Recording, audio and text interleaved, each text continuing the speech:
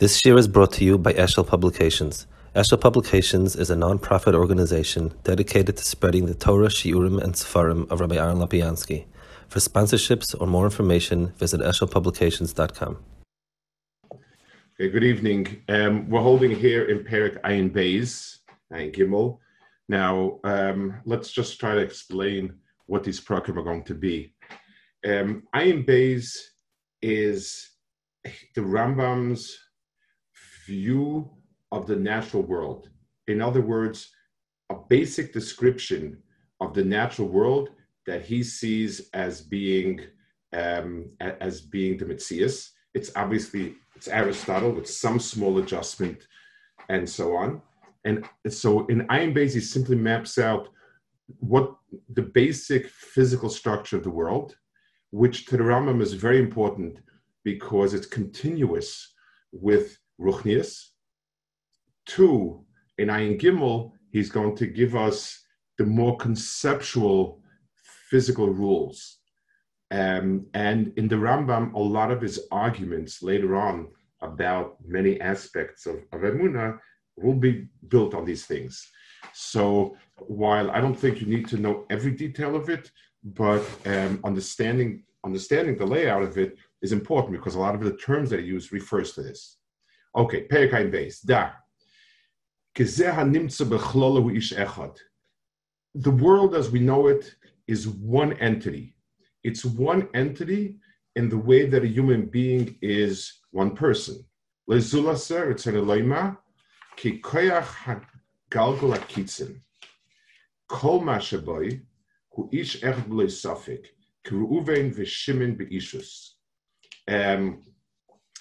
entire world, the entire universe together is something which is one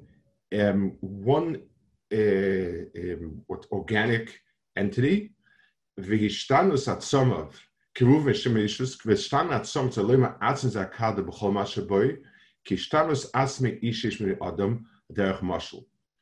And any changes that are in the world are not different than the changes that are within a person. So when I say Ruvain is one person, what I mean is every element in Ruvain is part of Ruvain. It's a result of Ruvain and it adds to Ruvain.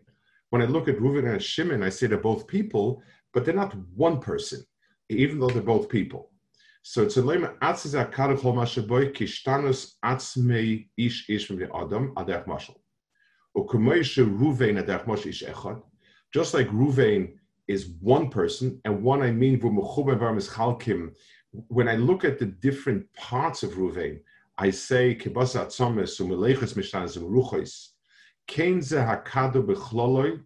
this entire universe is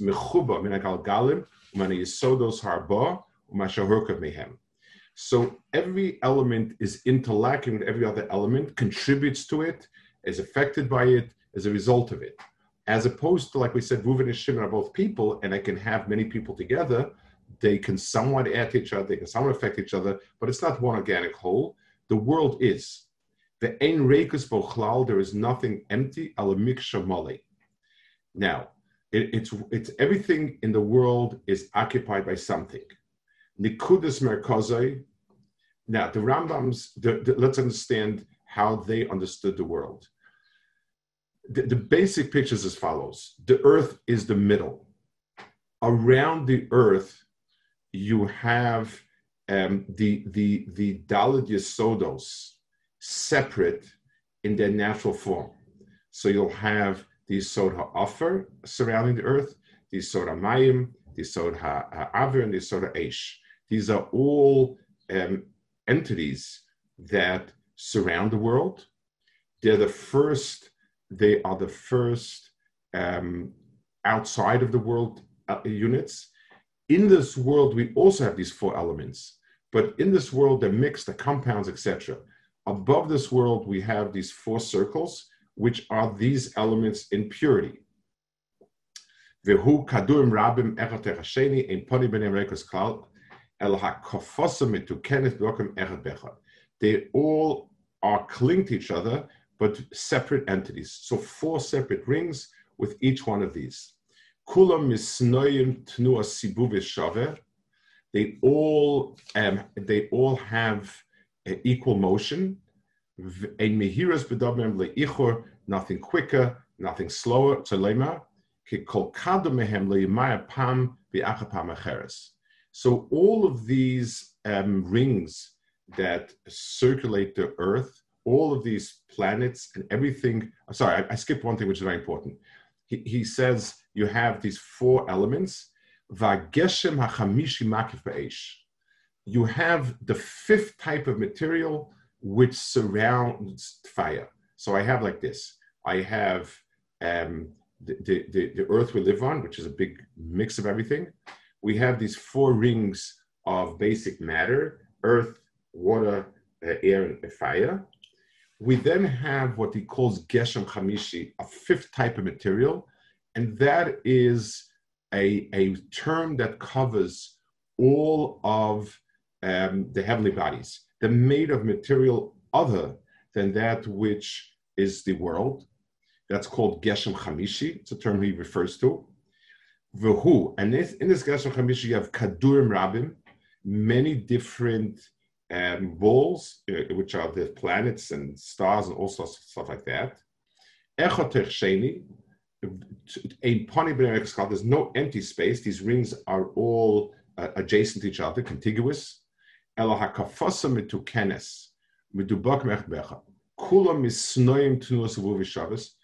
all are moving equal with an equal orbit. Within any one type of planet, there are planets that move more quickly, more slowly, but in its movement, there is nothing more quickly nor slower. Each and every one of those motions are constant.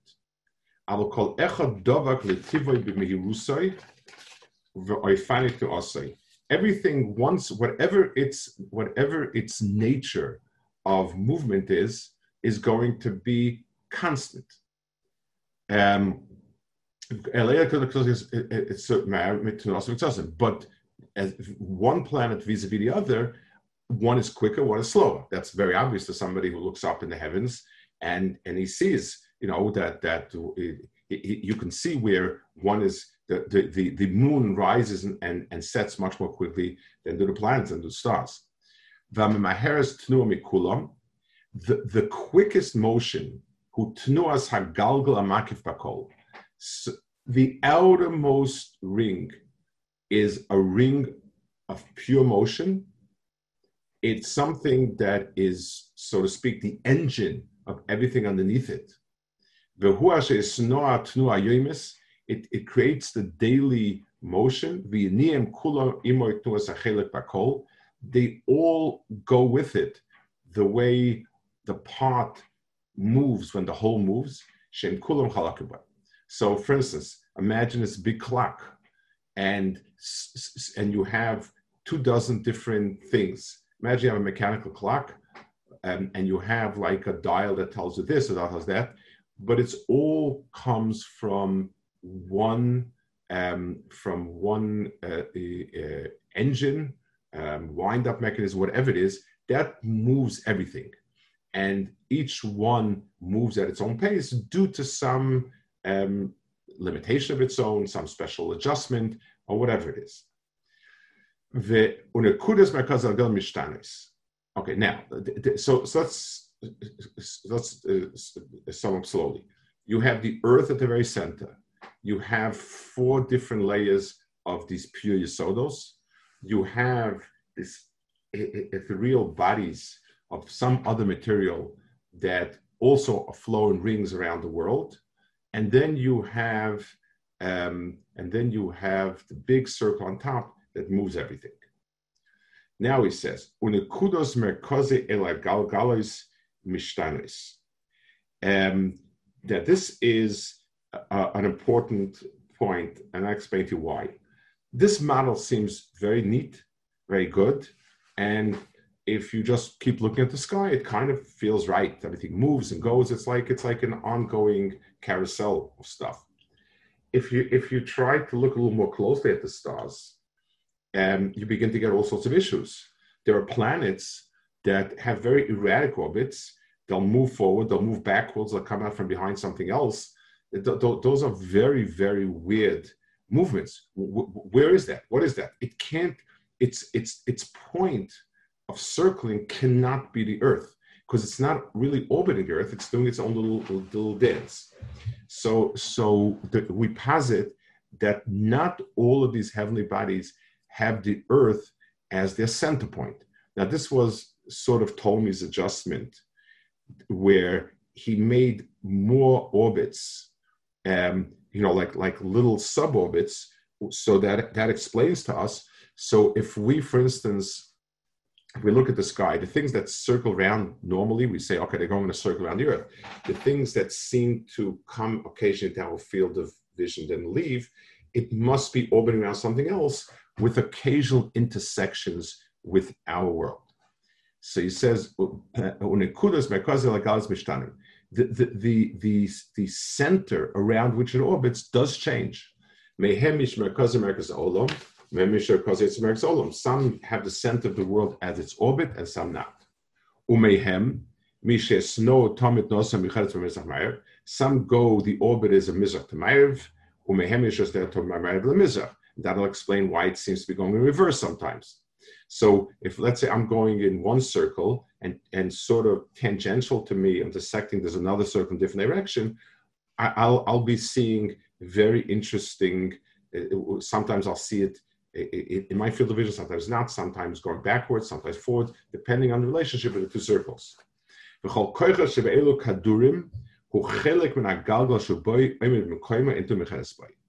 This is an argument the Gemara brings.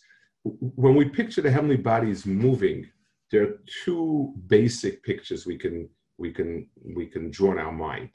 One is that there's like a railroad track, so to speak, in the heavenly in Shemayim, or whatever track, doesn't make a difference. It could be a conceptual track, and the planets circle on that track. That's one way to explain what's happening.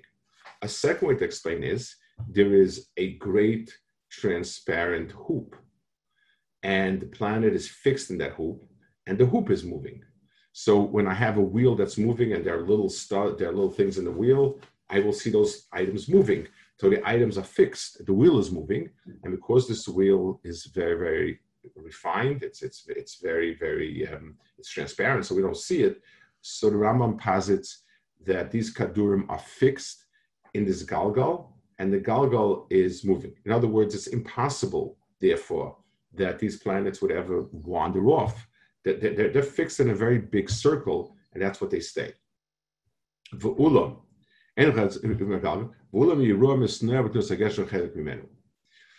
So we see it moving because it's embedded in something else that's moving.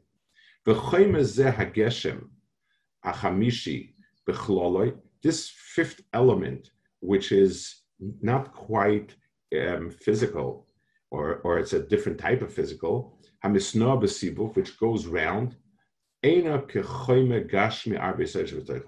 is of a different material that is than the material we have, and therefore it has different properties. The Rambam says Mishnah Torah makes a point of it. They do not share the physical properties that we have. We must,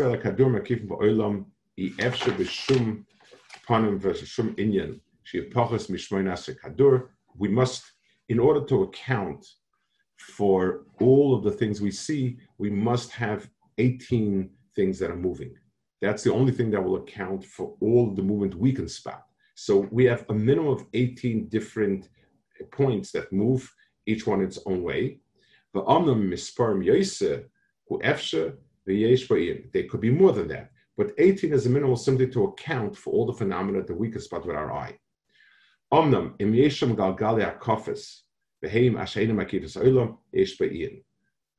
there these sort of, this was Thomas' thing about epicycles, They're kind of semicircles that they go in, not full circles. That was something that told me positive because it really made everything fall into place. Rambam says it's up in the air.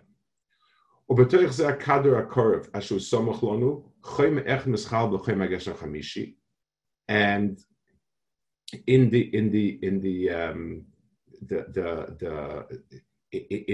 the circle that is most immediate to us. In other words, once we go down lower than the celestial matter, we now have something that is already physical.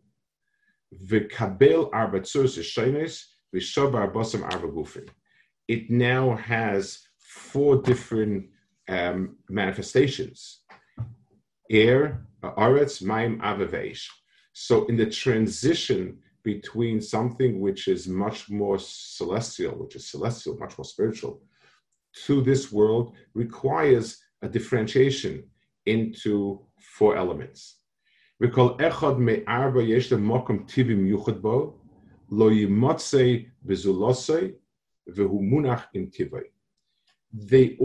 have a level at which is their natural level of existence. Let's talk about this point because it's a point that's going to express itself different ways. What accounts for motion? So the first, and again, this is Aristotelian. It's also quite, it's I guess what the right word would be. It's something that we would find to be quite intuitive, except that science has ruined our minds. But other than that, it's something that is quite intuitive. Everything wants to be still. Things like to be in their place. Rest is a natural state of being. So why do different things move? Because they're not in the right place. So for instance, if I have, the simplest marshal would be, if I have a ball of air and I dunk it in the pool, the ball will rise. The reason it will rise is because it's not in its place. It belongs on top of the pool. The metzius of air is lighter than water and it belongs in a higher sphere. And fire keeps going upwards because it's more refined and so on, and it's above the air. So all these 4 basic elements have a natural place where they are. Now, I want to show something. It's not because I'm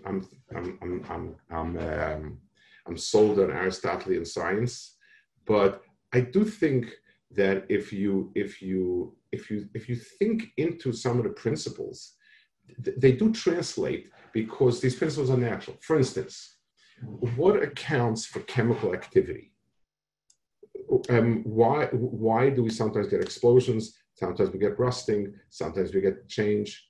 So the natural thinking process is that unless something has an issue, it stays in its place. Today, the issue that we've identified is the amount of electrons in an outside ring, and every atom looking to have full rings and so on. So we've identified a status of equilibrium and defined it, and then we explained that things that are very volatile chemically, it's because they have a lot of needs to fulfill. Things that are inert and they don't move is because they're full. They're at a point of equilibrium. So the idea that change and motion, if we see something that's a chair that's waiting to fall down, we say it's not stable. There's a problem there. Foot short, the floor is crooked. We also understand that things try to find this place of stability. That axiom hasn't left us. It's just that we've gotten a much better sense of what are some of those states of lack of equilibrium.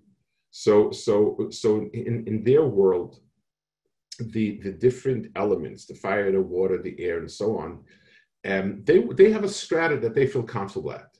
It's only when they're not in their place that they move there. Now, So everything has its place. These are dead, inert entities, these four yisodos. There's no life, there's no understanding. They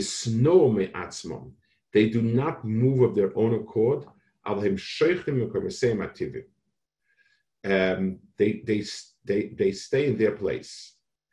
Now, this definition is true today by any sense of the word. Let's understand what he's saying over here. When I define life by motion in a way that defies what we said before. Anything that's inert, not inert, anything that's not living will not move once it's found its place of equilibrium.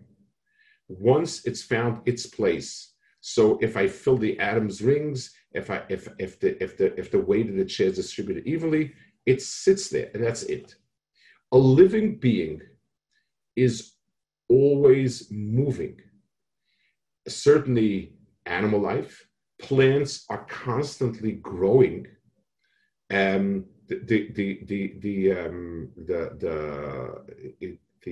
a cell, every cell is constantly moving. The day a cell stops totally, it's dead. And therefore, what describes the difference between a cell and a rock is a cell has constant movement, a rock has no movement unless acted upon by something outside. So all living beings are in constant flux, whereas things that are inanimate are basically stable, standing in one place. It has a natural place of rest where it doesn't move unless something acts on it. The only living thing like that is the yeshiva Bacha Ben Azmanim, where the bed seems to be kind of the most stable state, where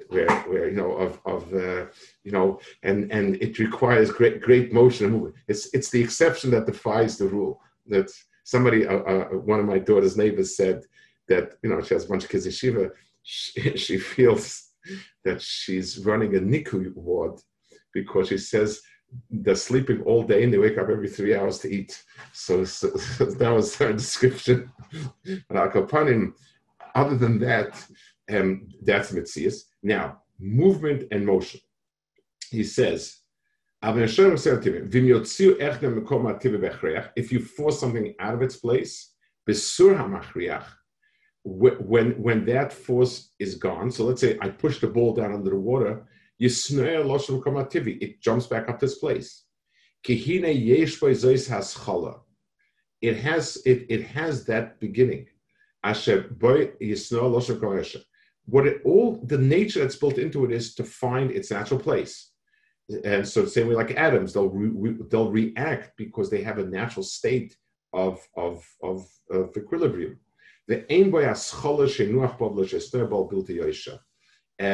It has no built-in mechanism to move in any way but a straight path. Okay,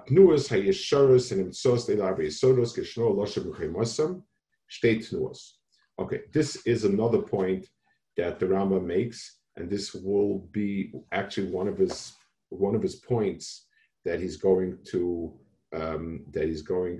use in many ways. Let's go back to motion.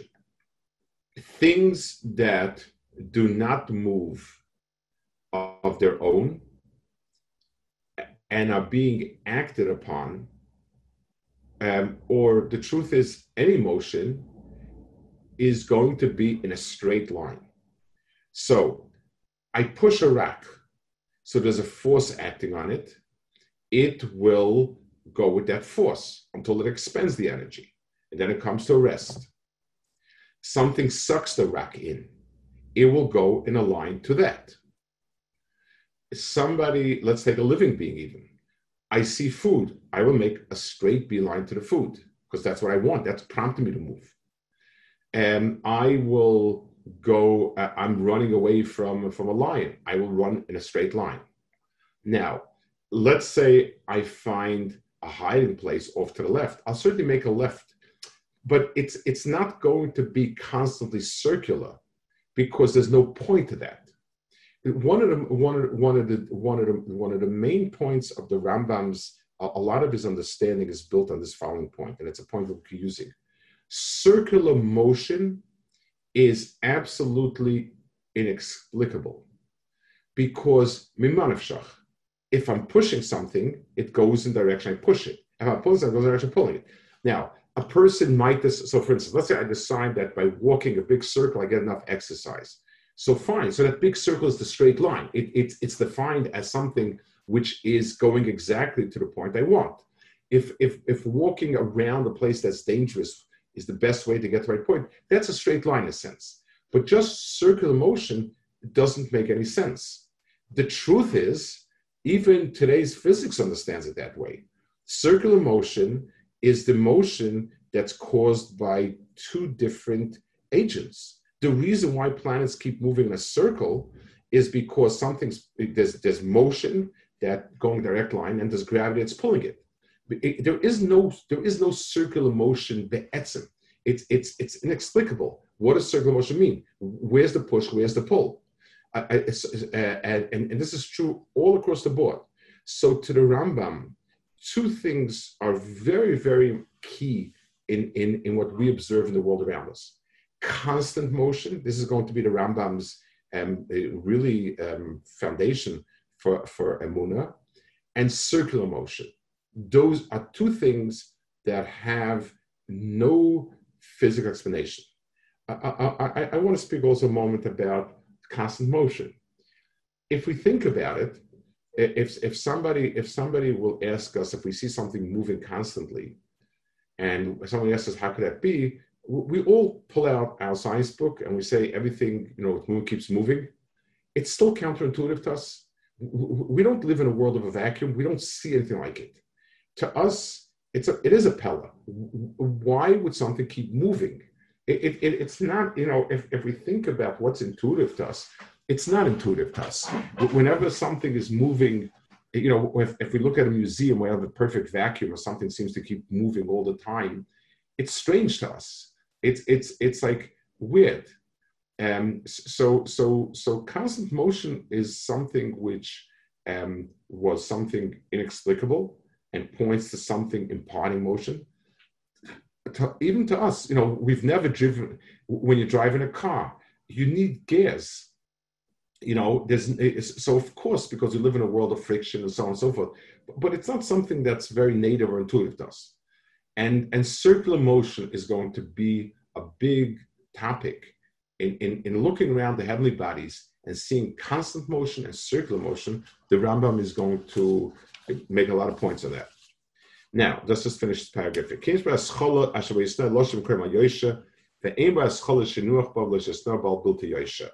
So the only movement that's possible is straight. I pushed it out of its place, it pushes back into its place. That's it.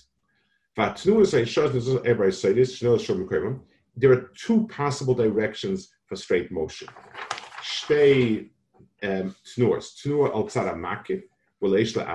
can be moving upwards, or downwards. So it's like helium can rise, most stuff goes down. Once it reaches its natural strata, it stays. But those planets, they are alive. They're alive because they're moving constantly. They have a Bali Nefesh, Rambam's Shita, that moves them. That's the only thing. There's nothing else acting on it, so it must be there's an internal drive. They have no built-in mechanism of rest.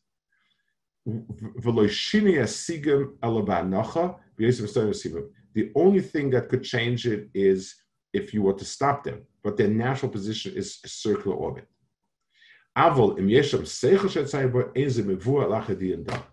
Whether or not these are constant, whether or not they're conscious of it, in other words, they have a driving force, but whether or not they're aware or conscious of it, that's not clear. The way every living, like a bacteria has something that drives it internally, a cell has something that drives it, so we can call that a life force. That's a nefesh. It's a life force.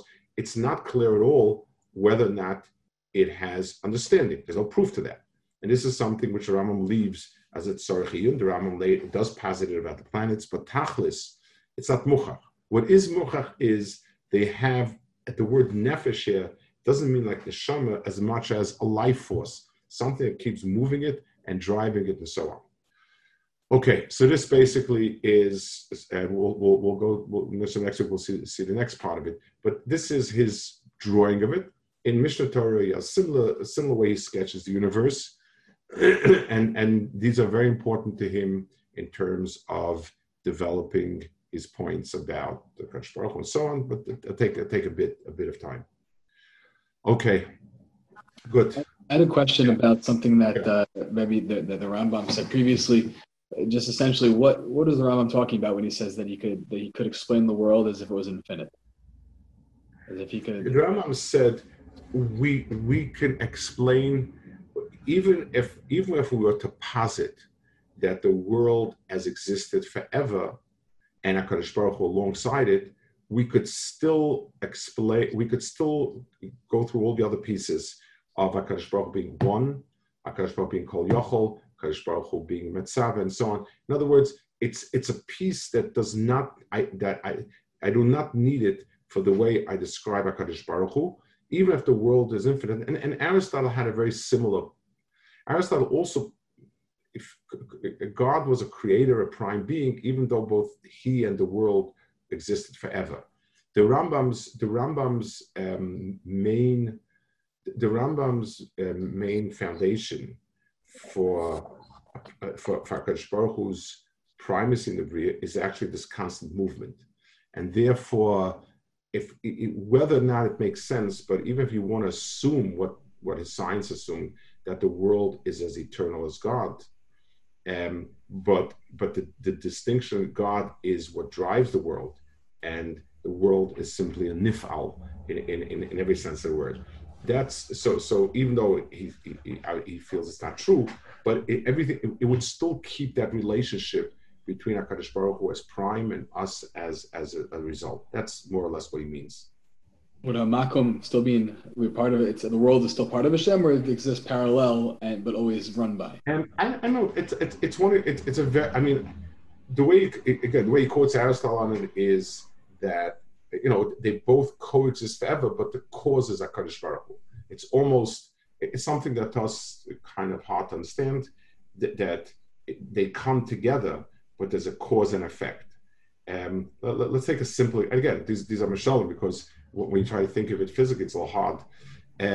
I can have cause and effect that are, what's the right word for it? They're chronological. A causes B, and it can't be that they came together. If I say that the hot wind caused the fire, then the hot wind must have come before the fire. But there are other areas. For instance, imagine that a woman is about to give birth, and there's an obstetrician that's standing there. I can say very clearly that the baby is the cause for the obstetrician, but he arrived at the hospital way before the baby did. So of course we translate it in the anticipation of the baby to the baby. But at any rate, here you have a model where A is the reason for B. HaKadosh Baruch Hu is the reason for B, even though they both have always existed. It's something that I can say the words. It's hard for me to say that it really rings in any way, but those are the words that I think are there. Okay, good. Thank you. Take care. Bye. Shabbos. Good Shabbos. Shabbos.